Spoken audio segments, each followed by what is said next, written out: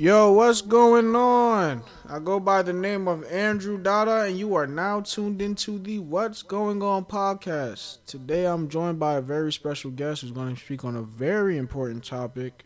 This man's a good friend of mine. I bestowed upon him the nickname of African GQ just because he's known for such an eccentric style. So, I mean, you got to check this man's IG. This guy is an eccentric stylist. He's also one of the funniest, smartest, and hardworking people I've ever met. He happens to also be one of my good friends, to the point I can call him my family. With that being said, I would like to give a special welcome to my man Nana Quasi. What's going on, man? Yo, what's going on? Thank you for the really amazing intro. That's a lot of high praise, yo. Come on, man. I do this. I do this. I appreciate the heavy. And as always, it's very great to be here with you, man. Like, you're such a great friend. Always an inspiration in the gym, on the field, with school, like everything. Oh, this guy's gasser. Another gasser, huh? It's all good. So, Nana, man, for this topic, we're going to get in deep, bro. You ready? Sure, let's get it. Let's get it. So I kind of drew inspiration from this topic. One, I asked people what they would like for me to talk more about on this podcast. You know, as we speak to this journey about how we're gonna resonate as young adults in today's society. One of the people kind of the topic, kind of what we're gonna speak about, but like I want to touch on it more in a broader sense. She spoke of hypermasculinity, but like I want to talk about masculinity in general, because I feel like a lot of times we kind of, I think, have it misconstrued or miscommunicated what that truly is. Do you not agree? Yeah, I do. For sure. Definitely. There's a lot of talk about it on social media, on Twitter, on Instagram. You find like polls and stuff, and it's a hot topic right now, so I do definitely agree. Yeah. I also think it's really questioned just because, yeah, with that idea of social media being on the forefront of it, like a lot of people, I guess it's just being more talked about. I think more being put to the exposure and being more put to the forefront than it kind of used to be. Maybe because we didn't have all that social media aspect way back when. Probably just like music video, this is how it is, or this is how it's supposed to be, and that's it. I agree. Definitely. All right. So as always, man, like I said, we're gonna get serious. Shout out to Sophie. That's the person that did put me on this topic of hypermasculinity, but we're just gonna talk about hypermasculinity even more. And you ready to get serious? Yeah. Yes, sir. So talk to me. What's masculinity to you? Personally, I think that masculinity is essentially like the expression of behaviors that has been like prescribed or ascribed to us as male identifying by society. It's like, oh, if you're a man, you're marked by these characters, and so for that reason you have to do these things. That's what I think I would call masculinity as. Okay. No, I definitely resonate with that. Just because, even so, I got this from Gender, Nature, and Nurture. On this podcast, we only speak with facts, and we're gonna talk with these facts. That masculinity defines the qualities, attributes regarded as characteristic of men, which is what you have basically said. And through that, when I studied this research, I kind of understood that masculinity is kind of socially constructed. But even though research suggests that like behavior is considered masculine or biologically influenced, so something as robust as a mustache, I think that's common in both boys and girls, but it's more commonly socially constructed that guys have the ones with the facial hair, right? Yeah. Even in like aggression, in terms like something as complex as aggression, that's more kind of seen with guys than it is with women. If that's wrong, feel free to interject. But I think that's where the generalization is.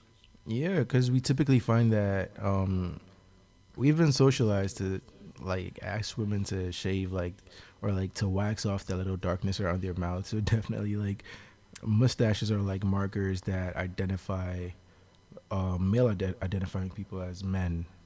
Even stuff like broad shoulders, that's kind of, people only kind of resonate that with guys, right? Or like stuff like, I mean, I don't do this. Like, I remember sometimes, like, you see on TV shows, dudes burp, like, loudly in public.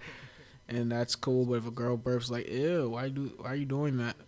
Yeah, definitely. Glad that you mentioned, like, other aspects, like the broad shoulders, because outside of, like, being an athlete, it's looked at as a mainly masculine feature because, well, like the break into like adolescence or adulthood from childhood is marked apparently by the widening of the shoulders to like allow for more muscle acquisition.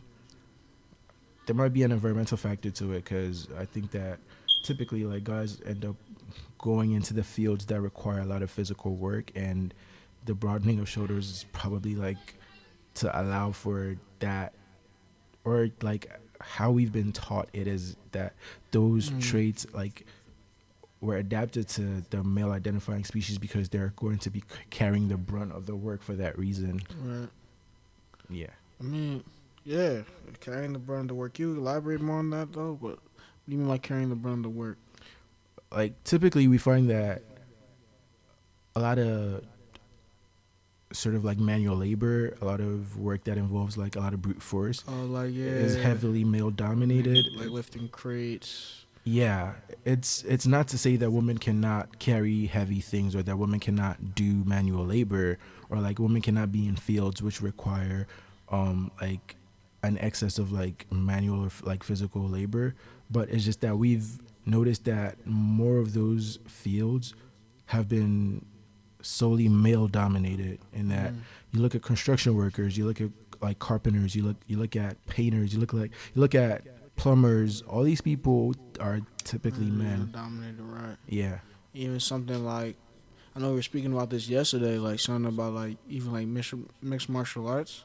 I'm glad, like I said, women are being put more into the forefront of it. Not that they were before, but like they're actually kind of being more put to the forefront, being like main eventers. Like, excuse me, one of the good fighters, Amanda Nunes, great fighter, one of the like she's called the lioness, but they also call her the baddest woman on the planet.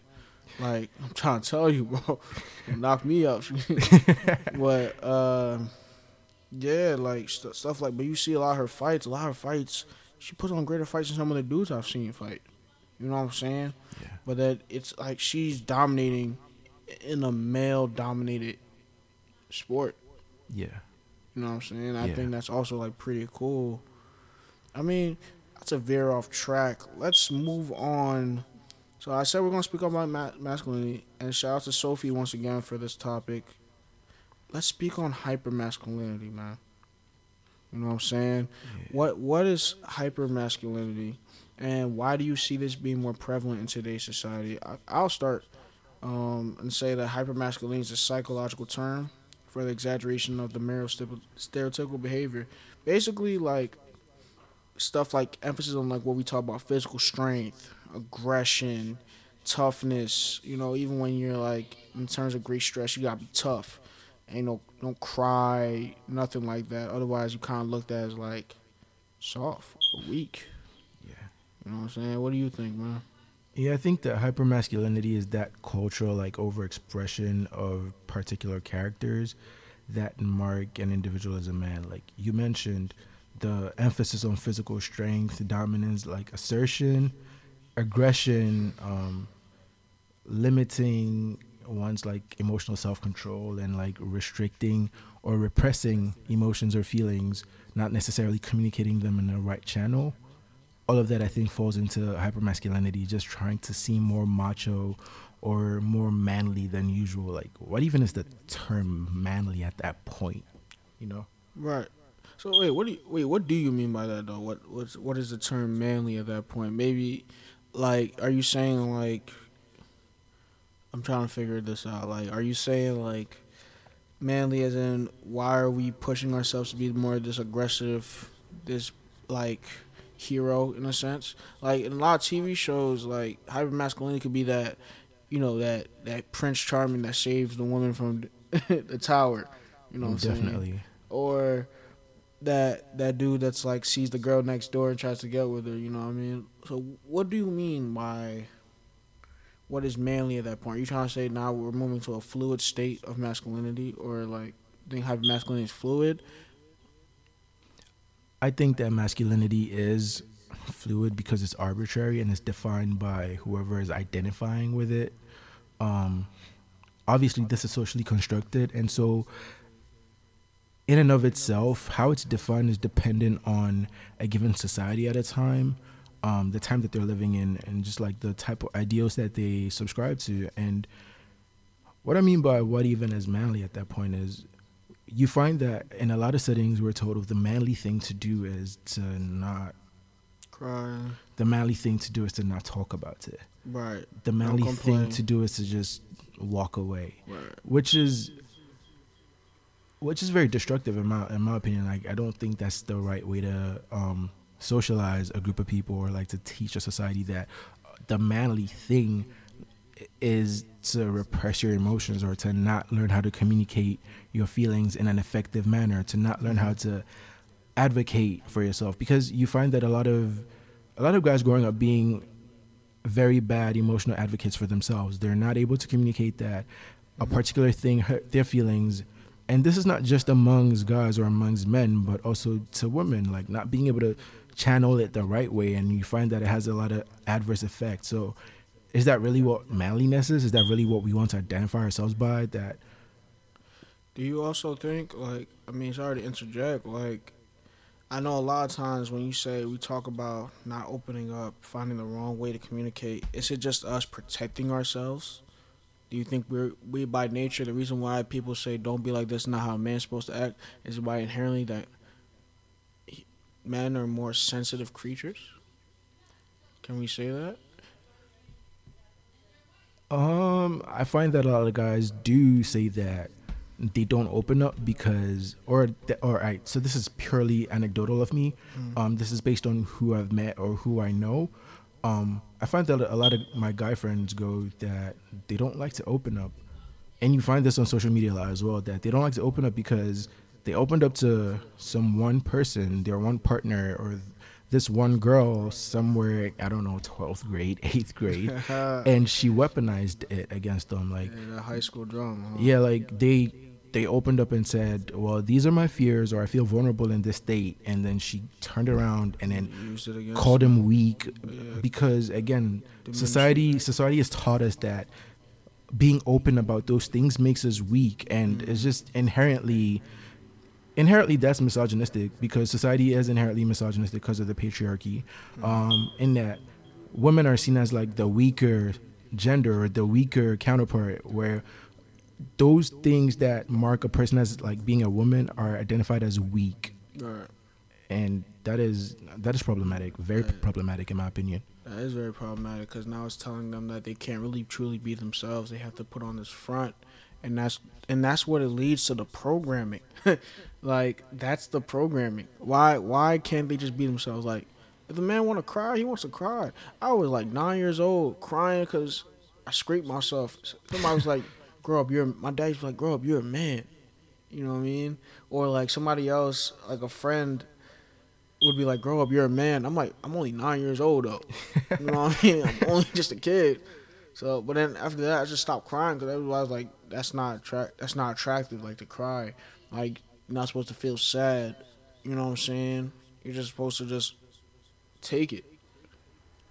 And it's like so weird to me because like now why I have to bottle everything up and I just feel even like worse. Meanwhile, I'm pretty sure like 9-year-old you felt that scrape to be really painful. Like even if we're guys, we're men, are men not prone to damage? Can we not get hurt, like physically hurt even? Can we not feel pain? Can we not express that we feel pain? I tend to question these things a lot. Me too. That I personally think they don't make sense. They're archaic. They're really dated in my opinion.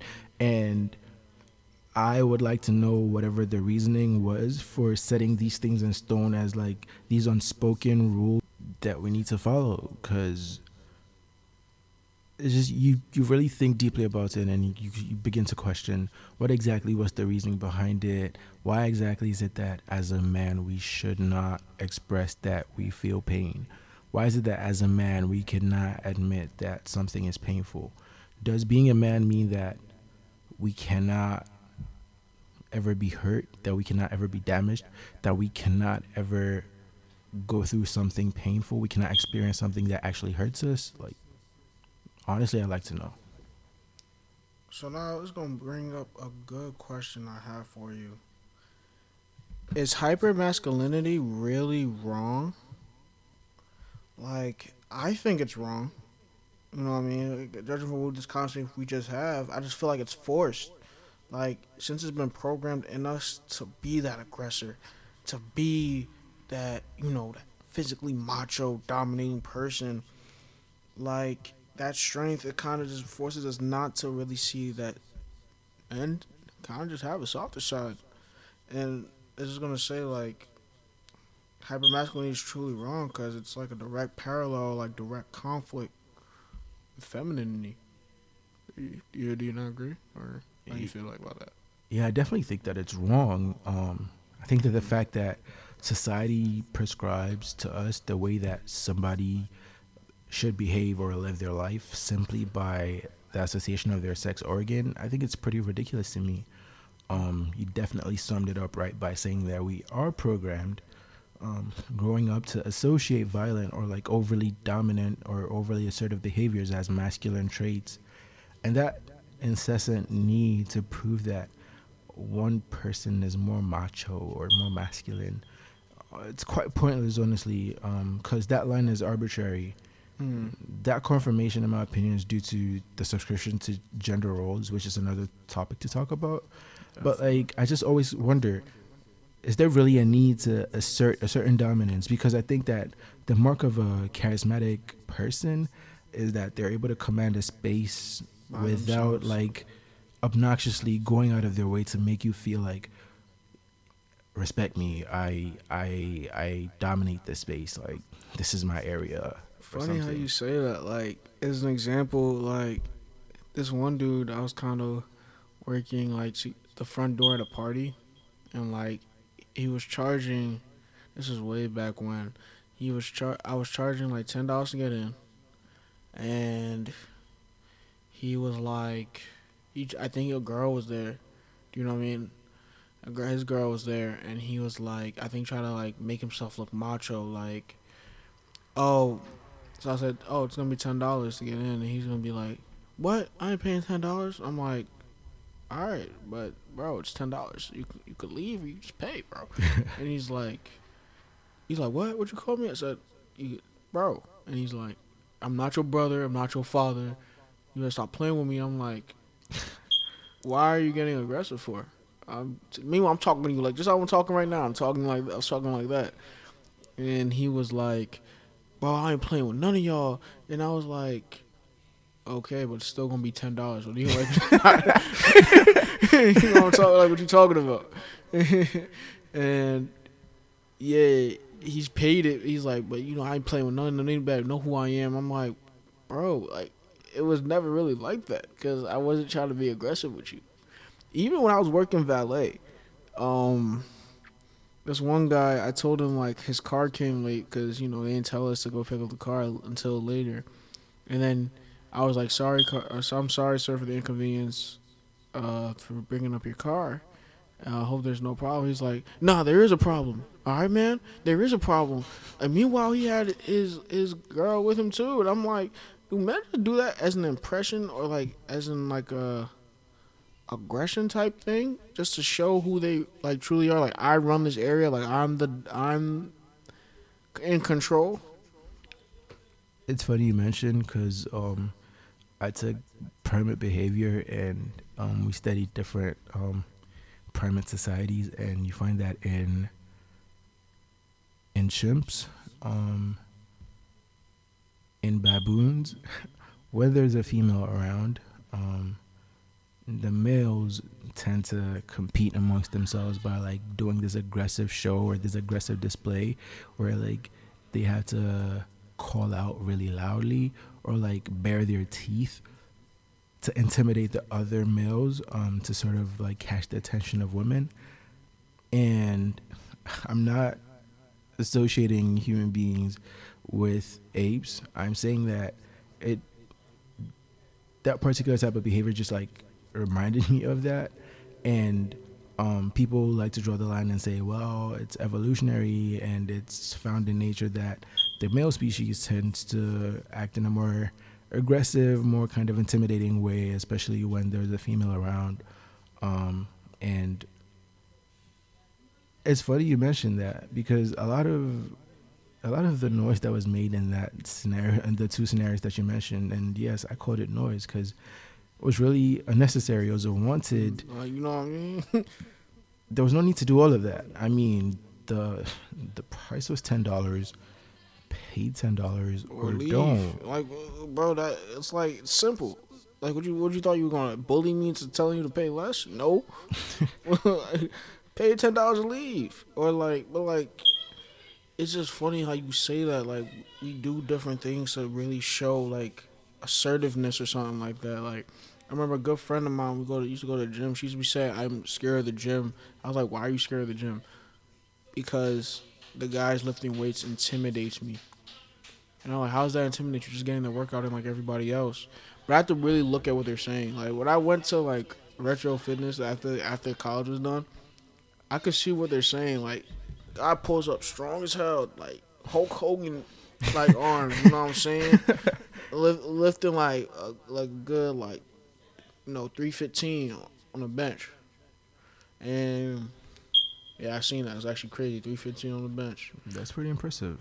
And like you just looking at like yourself like, oh, I'm weak as hell. Like I gotta step up. But it's like that competition. I think that's what the masculinity is. That competition, just be better than your fellow man. It's so crazy, so interesting. Cause that's why it's like, if you do that, that means I can't be a protector. Or subconsciously, maybe that's not. But like subconsciously, I always think like maybe I can't be the protector, or like I want to be because this one guy is just better physically. It's funny you mentioned the gym because you going to Star at Temple, I like even before Star was constructed, IBC for example. So like at Temple, we even have sort of gendered gyms that's just like amongst the college students. Like most of the women go to Tough, where it's more free weights and like machines. Like just it doesn't really go high up. You don't have like, I don't think you have a lot of bench setups or like squat rack setups, as opposed to like IBC was or presently is, or even like Star, right? So a lot of women prefer to go to Tough because one, there's a lot more women there, and guys don't typically go there because there are not enough heavy weights for guys to bro over. Like, you know, that show of like masculine energy that you just mentioned. It's funny, I even called it masculine energy, but like just that show of, hey, look at me, I can bench press like 315, I can like squat 400. And I mean, it's great that guys compete amongst themselves into becoming better, like physically, athletically. I respect guys that do that. I mean, people set goals, they want to get bigger, they want to strength train, and so they're like trying to increase their rep max, they're trying to increase their weight like weekly and stuff. So like definitely like go off with that. But you find that the gym is typically the place where like a lot of creepy things go on, and a lot of guys like sort of a lot of guys, I'm not even gonna miss my words, a lot of guys do bully women in the gym. In that, if a woman gets to the bench, the guy comes, hey, how many sets do you have left? Like, or you mind? I'll low key look. And not even just women though. Guys came on me and I'm like, I'm still doing my weights. He's like, hey bro, how many sets? Were like, I just started. Right, and you find that guys typically would ask the woman how many reps or how many sets she has left before they go to ask the other to go ask guys over there. And I mean, I don't think that you can deny the fact that it's in thinking that, oh, she's a woman, she's going to be lifting a lot less, so like let me go ask her first. I should probably get off the bench before a guy does. But I don't think that is pretty level ground. I don't think that is pretty equal, because it's just simply asking who is maybe more proximally close to you, or just asking whoever you're less intimidated by, or I don't know. I don't want to speak for people, but I just think that you find that most guys will walk up to the squat rack and ask a woman like how many sets she has left, or to the bench, especially to the bench, ask a woman how many sets she has left. Which is undermining that women also do use the gym to lift. And I find that it's this particular reason, at least among like my female friends, they tell me like when they go to the star, guys are always asking them, hey, how many sets you have left, or like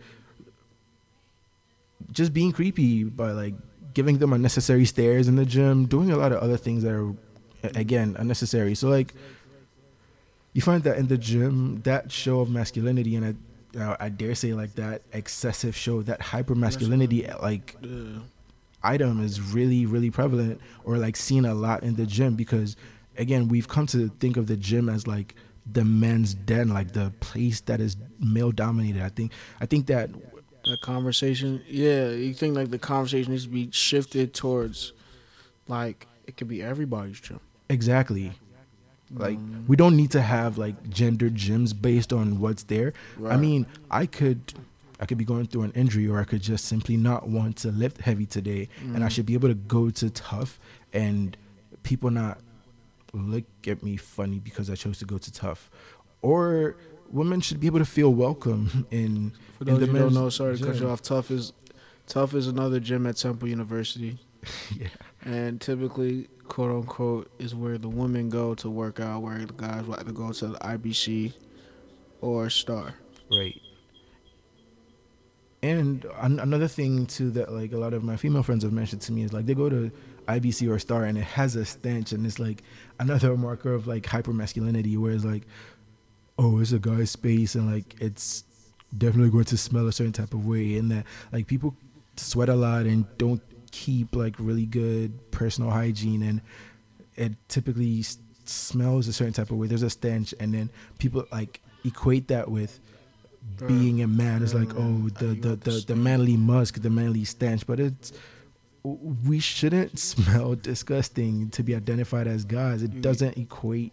You got me wrong, bro. I smell like chrysanthemums. You know what I'm saying?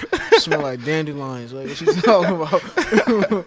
But I hate smelling bad, bro. And it's so funny because I'm glad now, like stuff like that is kind of seen. Like personal hygiene is kind of being put at the forefront. Like I remember I used to say this to my friend all the time. Like I get a manicure and pedicure. You know what I'm saying? Like. I have women out tell me they appreciate me for getting that stuff. And I'm like, ain't for you, it's for me. I like looking at my hands and I'm like, shake my hand. See, I got my nails be looking shiny and all that. It's kind of cool. Like, I never had that before. But, like, that personal hygiene, it should be make more of a habit that people should. It's kind of so funny how people think, oh, guys don't like, I always have nasty nails. I always have, like, nasty toes. You know what I mean? Like that little cocaine finger with like the little finger like really grown out long. Yeah. It's a hazard, by the way, and it sucks when it's about safety. Safety first, guys. Like it sucks when it also breaks, but like you're right, because I for one take Pilates, and every time I step out, like I get a lot of weird stares from men and women, from people in society, like, oh, he's holding a mat. What's going on? And people automatically start to ask, do you do yoga? I'm like, oh, I do Pilates. And the stare gets even worse. Like, oh, it's not even yoga, it's Pilates. I would have thought you some Afro Samurai. I ain't gonna hold you. This guy. But like, I go out with my mat because I'm taking Pilates. I'm taking these classes because I wanted to better myself. And people look at me weird. And people look at me funny simply because I wanted to learn how to control and move my body in space and like train my body. Also like get more in tune with my body. And people look at me weird because we've sort of gendered exercises where like people look at yoga and Pilates as the more feminine exercises, and I guess maybe typically you find that like those spaces are dominated by women because there's a pressure placed on women to tone their bodies to look a certain type of way, whereas like as guys, like you're supposed to look more chiseled, more bulky, more husky. It's kind of interesting to me because that's what we gotta explore for real. Yeah, like it's kind of interesting to me. A person's choice to partake in a certain exercise, I don't think it should be dictated by society. I think it should be dictated by By what the the person. person needs or what the person wants. Right. The person needs and wants, what the person wants to get into, what the person is about, what the person likes to do. And Facts. there shouldn't be any questions asked. There shouldn't be any unwanted stares. Like there shouldn't be any. Talk your talk. No, go ahead. There Talk shouldn't- your talk. There really shouldn't be anything wrong with me wanting to do something that is not typically identified as masculine or male. I just think that that is another marker of like hypermasculinity, where like people tend to go the extra mile at like policing what you can do. So funny. So funny that you mentioned that. And I'm glad that you finished with that great statement. Because now, bro, we about to take a quick interlude. And when we come back, we're going to talk about something pretty deep. You want to know what it is? Yeah, talk to me. We're going to talk about toxic masculinity. Oh man. And then we're going to talk about what we as men in today's society can do to make the conversation better, make ourselves more aware of hypermasculinity, toxic masculinity, wow, that was messed up, and true masculinity. How you feel about that? I'm ready. You ready? Let's go. Let's go. This is what's going on.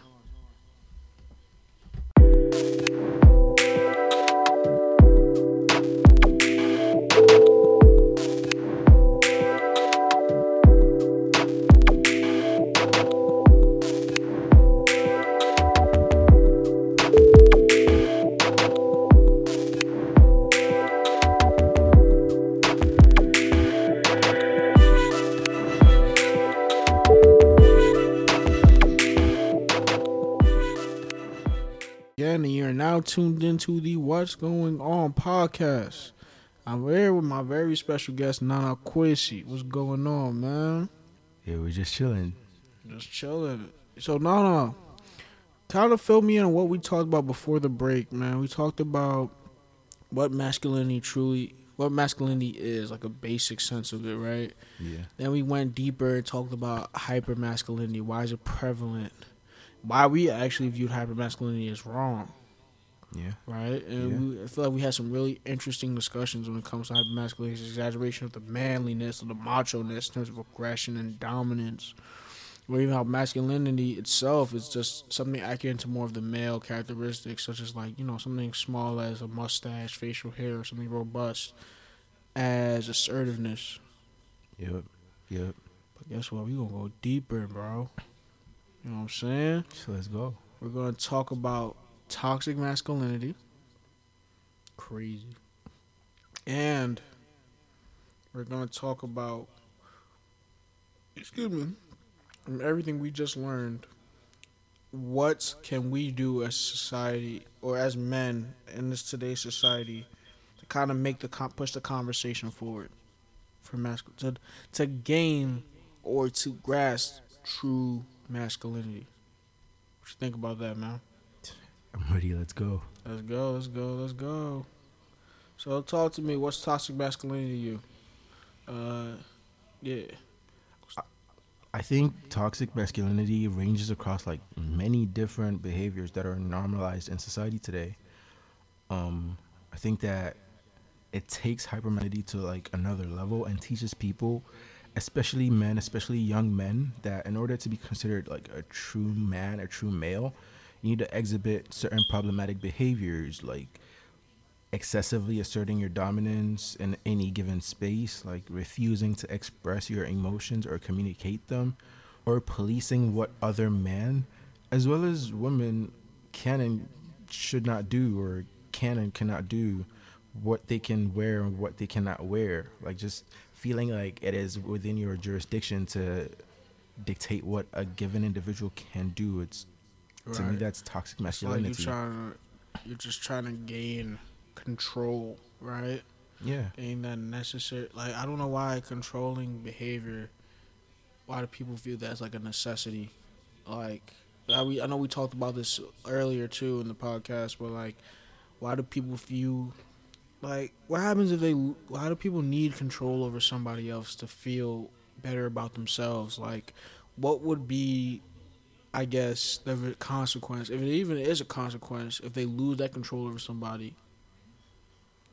I think that, and I'm in no way educated enough to like make a statement for everybody or to make it for like human beings in general. But I think that at our core, we're trying to protect ourselves. At our core, we're scared of who's going to hurt us, and we tend to lash out before it's kind of like, oh, you see a threat, so like you see the threat before it can become a threat to you. It's in that space. It's kind of like, well, you're taking out your fear, your insecurity in that moment, and trying to make sure that you've made it easier on yourself. You've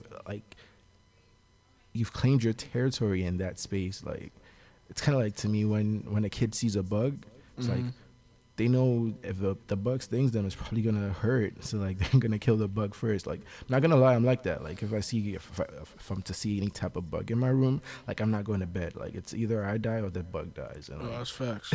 Yeah, I remember when I was a kid, and like there'll be certain places, like not in my house, but like other people, I see like a roach, right?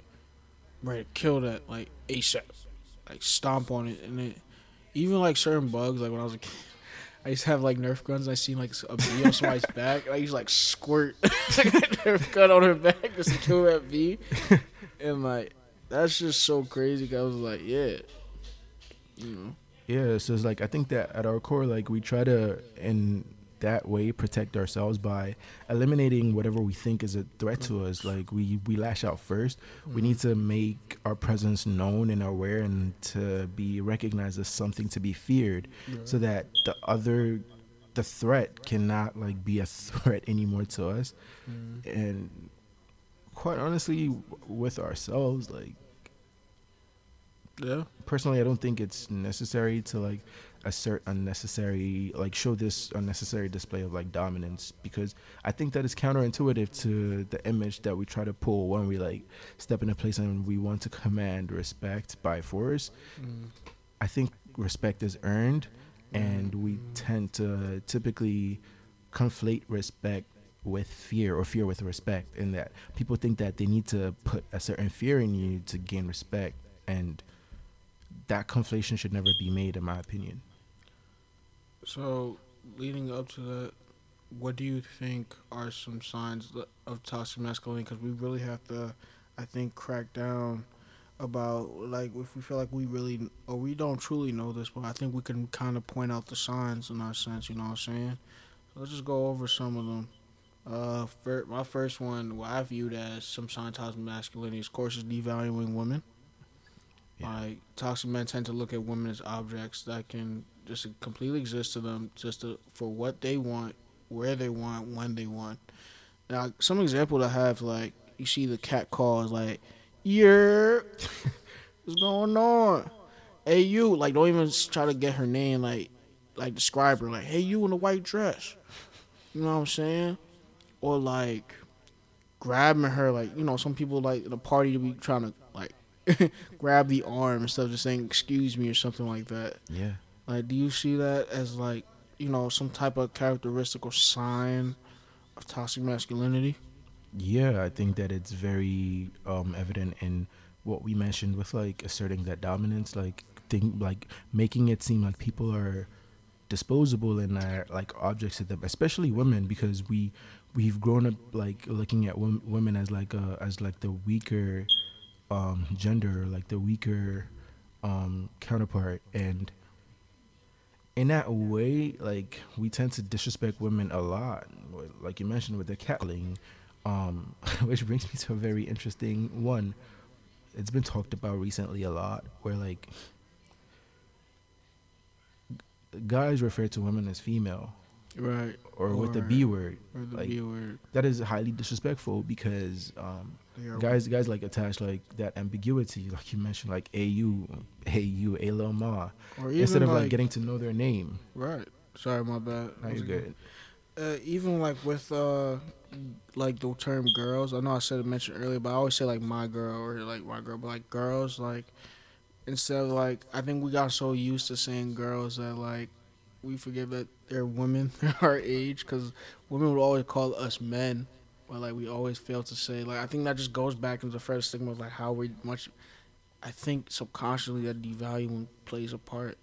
Do You know what I'm saying? Yeah, like the system is inherently patriarchal, and you find that, like, I like to just like circle right back to like calling women females, right? Because a lot of people think that there's no problem in calling a woman female because if you called me a male, I'm not gonna have a problem with it. But then I think that the point is not about whether or not you, the guy, would be offended. It's in the mere fact that that ambiguity in referring to a woman who has a name, who has a story, who has a life, has been reduced to just a female. And if women tell you that they find that disrespectful, it really isn't about whether or not if you were called the opposite of a female, which is male, you'd be offended or not. Like, it's really not about how you feel as a guy. It's just there is a lot to somebody, and just diminishing their entire existence or like personality or persona to referring to them as female is just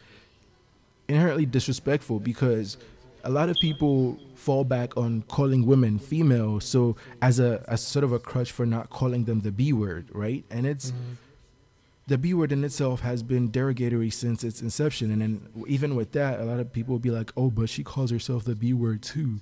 And I think that, well, if she chose to call herself that, that's her prerogative. Much like likening it to when black people call themselves by the N word. Like there's a reclamation of what the word means to them, and the way in which they use it is not how typically you find that in our society it's used. Like in our music, on the corner, in the streets, like, and even in our classrooms, it's typically in a very disrespectful manner to women. And it's so, and for some guys that I've come across, they say, "Oh, we understand calling them the B word is just offensive." And so I'm saying female, but if you know that that is a replacement, like it's kind of like using a replacement slur to refer to somebody as another slur, when calling any person by a slur in itself is problematic. It's offensive. That's like using the shit word, and like, sorry, we don't curse on this podcast, so that's why we're not really saying the cuss words, but it's like using sugar honey iced tea. Right. Do you know what I'm saying? Right. And it's like, bro, you just better off saying the word, I think. But it's just more weird that people really try to like censor themselves when you can just really just not use it in your vocabulary if you don't really find it offensive. Exactly. Let's go on to the next one. Next sign of toxic masculinity, which is so funny to me because when I found this on the website, what was the website? The Dating Bliss Toxic Masculinity. What are the signs? They mention narcissism, and they go on, and it's going to say like, if you ever met a man who thinks he's never wrong, has an ego that doesn't quit, wants to dominate every conversation or situation, self-love, egotistical admiration for one's attributes. And this topic is so iffy because narcissism is also very fluid, right? Because you should have self-love. Like, we promote self-love like all the time. You know what I'm saying? You should have I feel like you should always want to win. Why would you want to lose? What the hell? Like, yeah. I mean, yes, I view that I think what they're trying to say is the closed-mindedness is the toxic masculinity. The idea of like, I don't want to change. This is my opinion, and I'm sticking to it. Either you leave it alone or you move on. You know what I'm saying? Yeah. Or not. Basically, the lack of empathy in that narcissistic attribute, or like once you said, dominating every conversation or situation. Like, oh, this is my money, or I don't have to pay you for this party. All right, no, go. Is it by force? You know what I mean? What do you think, man? Egotistical too, man. Talk about it. Yeah, I think that narcissism is a trait that is in people, period. It doesn't matter if you're a man, woman, or if you don't identify in the binary. Like, I think that any and everybody can show narcissistic traits. However, I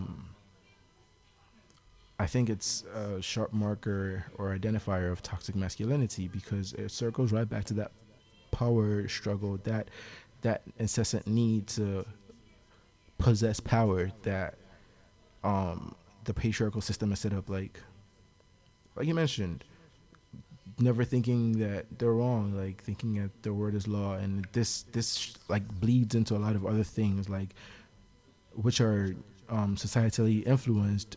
Examples are like religion, culture, and I'm not here to talk against or about people's religions or cultures, but then we can admit that there are those elements of um, favoring like the man over the woman, or like debasing the woman, to just like like rehash the earlier point of like devaluing women. It's like you raise a man to like you put a woman down to raise a man's status, or to like tickle the ego of a man, and it comes right back to exactly what you mentioned, being egotistical. So like men in that right feeling like, well, it's been given by all these avenues, like however we grew up, these avenues have allowed for us to just feel like, well, guys are on top. It even goes back to the saying, the very popular saying, "This is a man's world." It's in our song lyrics and everything. Like, this is a man's world. That is essentially like self-gratifying of the man, and wanting to dominate the space, wanting to like never quit. And amen, like self-love is great. Like, we advocate for self-love. You need to love yourself. You need to love yourself, but However, like putting other people down to love yourself, is that really loving yourself? I don't think it is. or that means you hate yourself. I think if you have to put someone down to like put yourself up, you hate yourself. Why I say you hate yourself? Because you feel like you the next person's better than you, so you have to say they have to shut him down to make you give that self gratification of, yeah, like I'm better, so you suck. You know what I mean? Yeah. So next one, which is a very it's so funny because this resonates with me. Cause I think if anything talks to masculinity, emotionally detached might be one of the things. I've been called sensitive, but like I've also been known where. All right, let's go into it. Like, have you ever met a man who never shows emotions even when something bad happens? They can't show emotions or remove themselves from their manliness even for a moment. Like you know, I used to be a crybaby. Like, it takes a lot for me to show like me crying to somebody. Like, I could be cool. Like, you'll still see me like being like kind of like anxious or jiggity, but like to really get me to the point of like break down, sadness, like, and show that in front of somebody, that's a lot. And I don't. And I've been told sometimes like I can't show my emotions properly, or you know, I always try to keep my cool. Some like when something bad happens, but like a lot of times just me just holding it, making sure like being smart enough to do like if I say this might be a wrong move. Or what do you think? Or do you think that's still toxic? Like should you really reveal your every emotion in that moment? I mean, I don't know, bro. Like I personally have been called emotionally unavailable before. I've been called emotionally detached before as well. Um, I think that a lot of the behaviors we put up as adults are things that we picked up from our childhoods. The first model are from the home. So like, if our dads kept telling us like, you're not supposed to cry because men don't cry, because there's a like, I grew up being told that there's a pressure placed on the patriarch, the father, the breadwinner, the one who's putting food on the table, down, to bear an image, and that like crying is a sign of weakness. And so if you're seeing that your rock, your patriarch, if you're seeing that your financial security source is broken down and weak, it teaches you to look at the act of showing that weakness a certain type of way. And when dad is telling you that you shouldn't cry, and mom is telling you, well, men don't cry, and obviously this is not to speak for the masses, because there are many homes where this is not the case, right?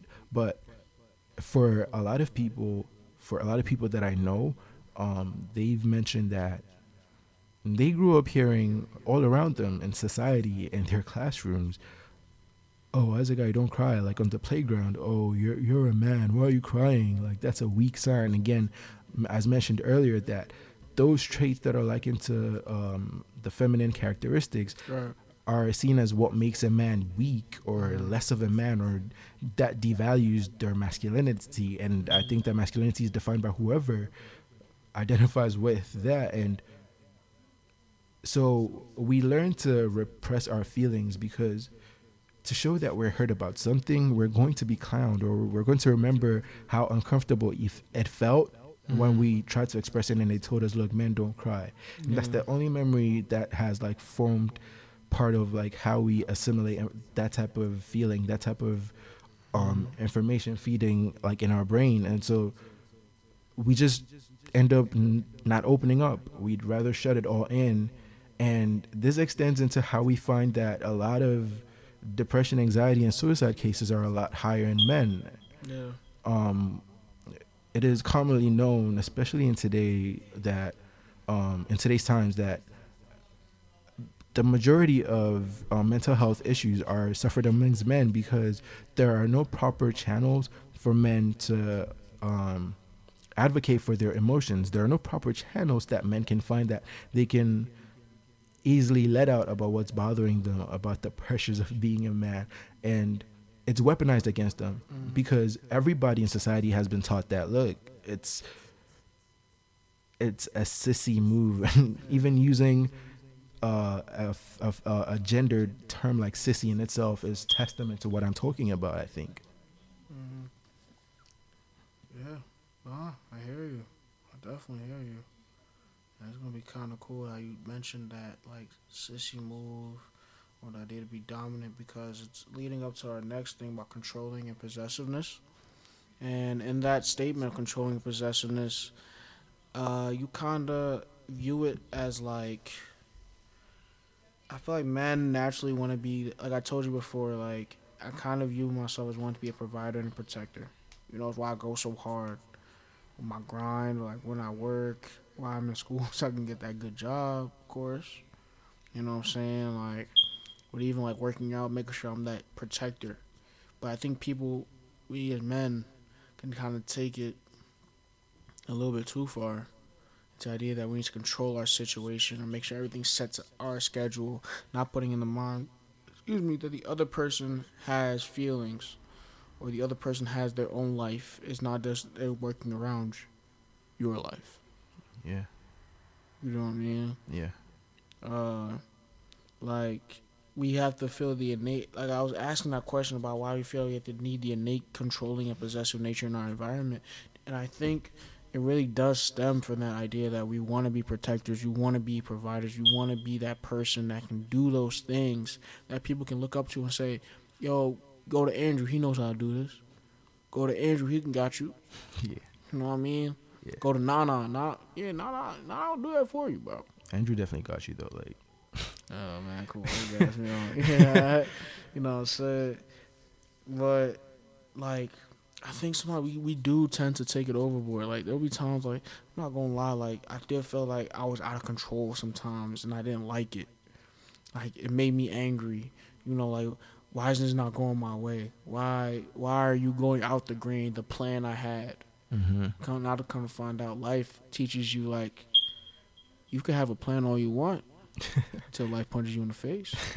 You know, I had to change that from Mike Tyson. You know, Mike Tyson was like, yeah, whatever plan you, everybody has a plan until they get punched in the face. Well, life definitely has, everybody has a plan for life until it punches you in the face. You know what I mean? But, like, you really start thinking, like, life really does change whatever plan you have. Like, okay, I'm going to be like this, like that. And then, say, like, even, like, with the whole COVID-19, like, everybody had trips for the summer. That got canceled ASAP. shut it down real quick. Because life hit you.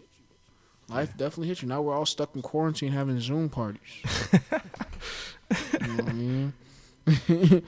But going back to topic, bro, like, do you feel like hypermasculinity and toxic masculinity are the same? I think they're slightly different. Like I said, even though they are talking about the same toxic or same bad aspect of masculinity, like, one is talking about the over-aggression of the male dominant trait, and one is talking about, like, the behaviors that are been programmed. Well, they both talk about behavior they've been programmed to us, but like one's talking even in extreme measures about how they've negatively and affected our health Mm-hmm. and what society views men to be. Mm-hmm. Do you agree? Um, I'd say that in some ways, like I think it's really understandable how like people view them as one and the same. I think that I don't know. It's like the Ouroboros. It's like the snake that eats its tail, the dragon that eats its tail. To me, I think that they're as a result of each other. Because toxic masculinity is marked by these beliefs that men need to exhibit like this aggressive nature, these aggressive behaviors, to validate their masculinity, and hypermasculinity is as a result of them, or is the showing of these traits that we understand as masculinity, and like taking it an extra step. So in that way, it's like they sort of lead to each other, or like they're sort of the same to me. Like quite personally, I think that they're like as a result of each other. That well, toxic masculinity is the overarching term of all the destructive behaviors or attitudes, or all the destructive things that we take this hyper masculinity, because I think the qualifier hyper is saying that, okay, well, there are certain traits that have been traditionally from a place of sometimes science, but mostly culture, marked as masculine behaviors, and like it goes overboard with it. I think that's what the hyper right there is. Like it's like you take the norm, you take the status quo, and then you like go overboard with it. You overdo it in a certain type of way. So I think that hypermasculinity is like the working of toxic masculinity, and toxic masculinity is the overarching term that is encompassing all of these things that we've mentioned, or these things that we've talked about. That's a fact. That's a fact. And like we can even end on this aspect. So now, how can we be better aware as men? You know what I mean? How can we, I guess, push the conversation forward? I'm not saying everything gonna get solved in a day. Everything, we're only what 20, 23, 22 year old talking about what masculinity is when we don't even know the true aspect of ourselves. We're just becoming young adults, right? Yeah. So like, how can now we better is where to push that conversation forward? So like, we're not gonna be perfect, but at least we can be a lot better than we used to be. Do you know what I'm saying? Yeah. And I think, and correct me if I'm wrong, like we must take a stand we must be accountable for our actions. Right now, knowing what aspects we have that are toxic, say like, instead of saying like, nah, I don't think I'm doing that, but say like you actually did it. Like it's okay to say that you actually did do these things. It's okay to say that I'm not proud of it, but I was this person. You know what I mean? Yeah. I think that accountability that you have can kind of push you forward, because like you realize you made a mistake, and then let's fix it. Let's work. Yeah. We must try to find a way that we can't really harm ourselves or the next man or the next woman. Yeah. Because like today's society, I think that's what we think manhood is, like an act of like harm against each other when it's not. It's a beautiful thing, honestly. Yeah. Teach you how to be I feel like true manhood can really teach you to be a brave, courageous, exuberant person. Like when you're in a room, people know it's you. They don't. You don't have to say nothing. Yeah. You know what I'm saying? Yeah. And I feel like manhood also is the capability for the love of your fellow man or woman. You know what I'm saying? Sometimes we're required to act. Sometimes we're required to show love. It's not about hate. Not about dominance. Dominance is not true love. That's not even. You know what I'm saying? Yeah. I think that we have to show that love, bro. And I think that's what I've learned from today's message of what masculine truth is. We have to show that love for our fellow men and women. That's the only way we can truly, I think we can truly move that forward. Yeah. Anything else to add, bro? Yeah, I think that it is worth it to acknowledge that the system has been patriarchal from jump, and that the status quo has been typically in debasing women. I think the first step is acceptance. I think that we need to accept that this is what it's been. Now, I think the next step is understanding that, well, it's wrong. There's nothing dignified in putting down women simply because they have different physical markers than we do, and even like, especially now more so than ever, even now, like, it is up to whoever is identifying what they choose to identify as. And information has been made readily available right now, especially in this present day. So like refusing to do that is just like being closed-minded. And I think the next step in that is like being open-minded and ready to learn, being ready to have these conversations, because I do understand, I do recognize that these conversations are pretty difficult to have on both sides. Yeah. And just having an open mind, being willing and ready to hear what somebody has to say, we really can learn from each other. It's great that like we sat down to discuss this topic. It's great that we talked about it, but like beyond that, it's just like being willing and open, because information gets updated every single minute, every single time. Like it's always changing.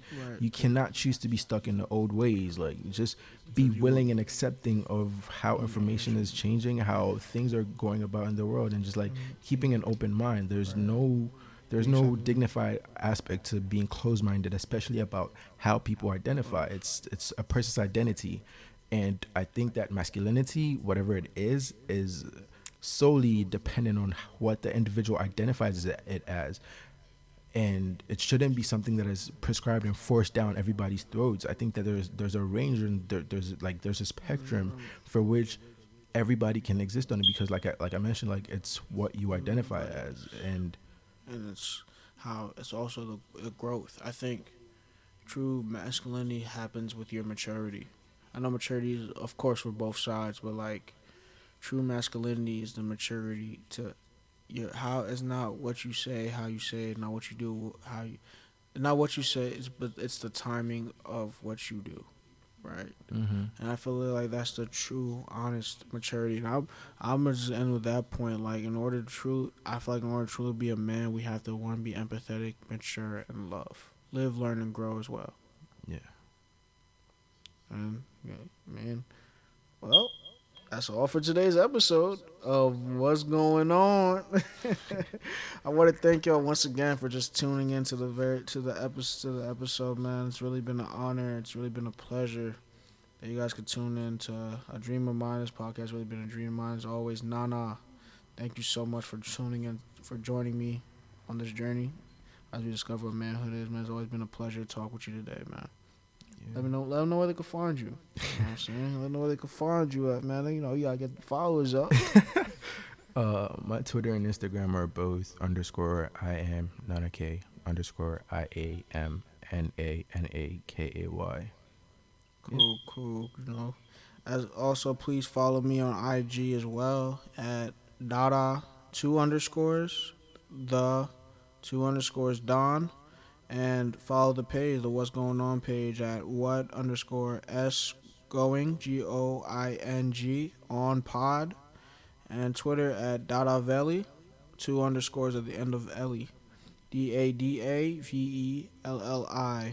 And you know what I mean? Make sure you check us out on SoundCloud, Apple Podcasts, Spotify. You know, we're gonna be on every major podcast platform. Whenever you could tune in, man. Live, learn, grow. Like I said, you know, make sure you just never miss out. You know, we got some good topics, good conversation, dope music as well.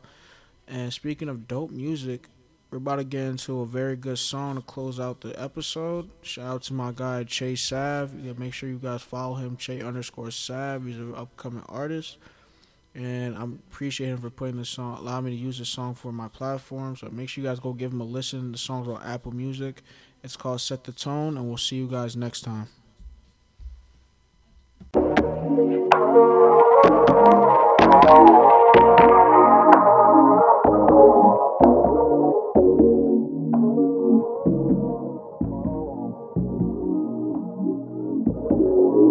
Girl, I know you need a man, baby. And you know I'm the type to do you right. Treat every day just like it's February. The 14th ain't ordinary. So let me taste the forbidden fruit. I sip the juice like it's cranberry. Set the tone, girl, it's vibrant. Liquor wine, girl, we young, know you like this. Baby, if you want the moon, the sky.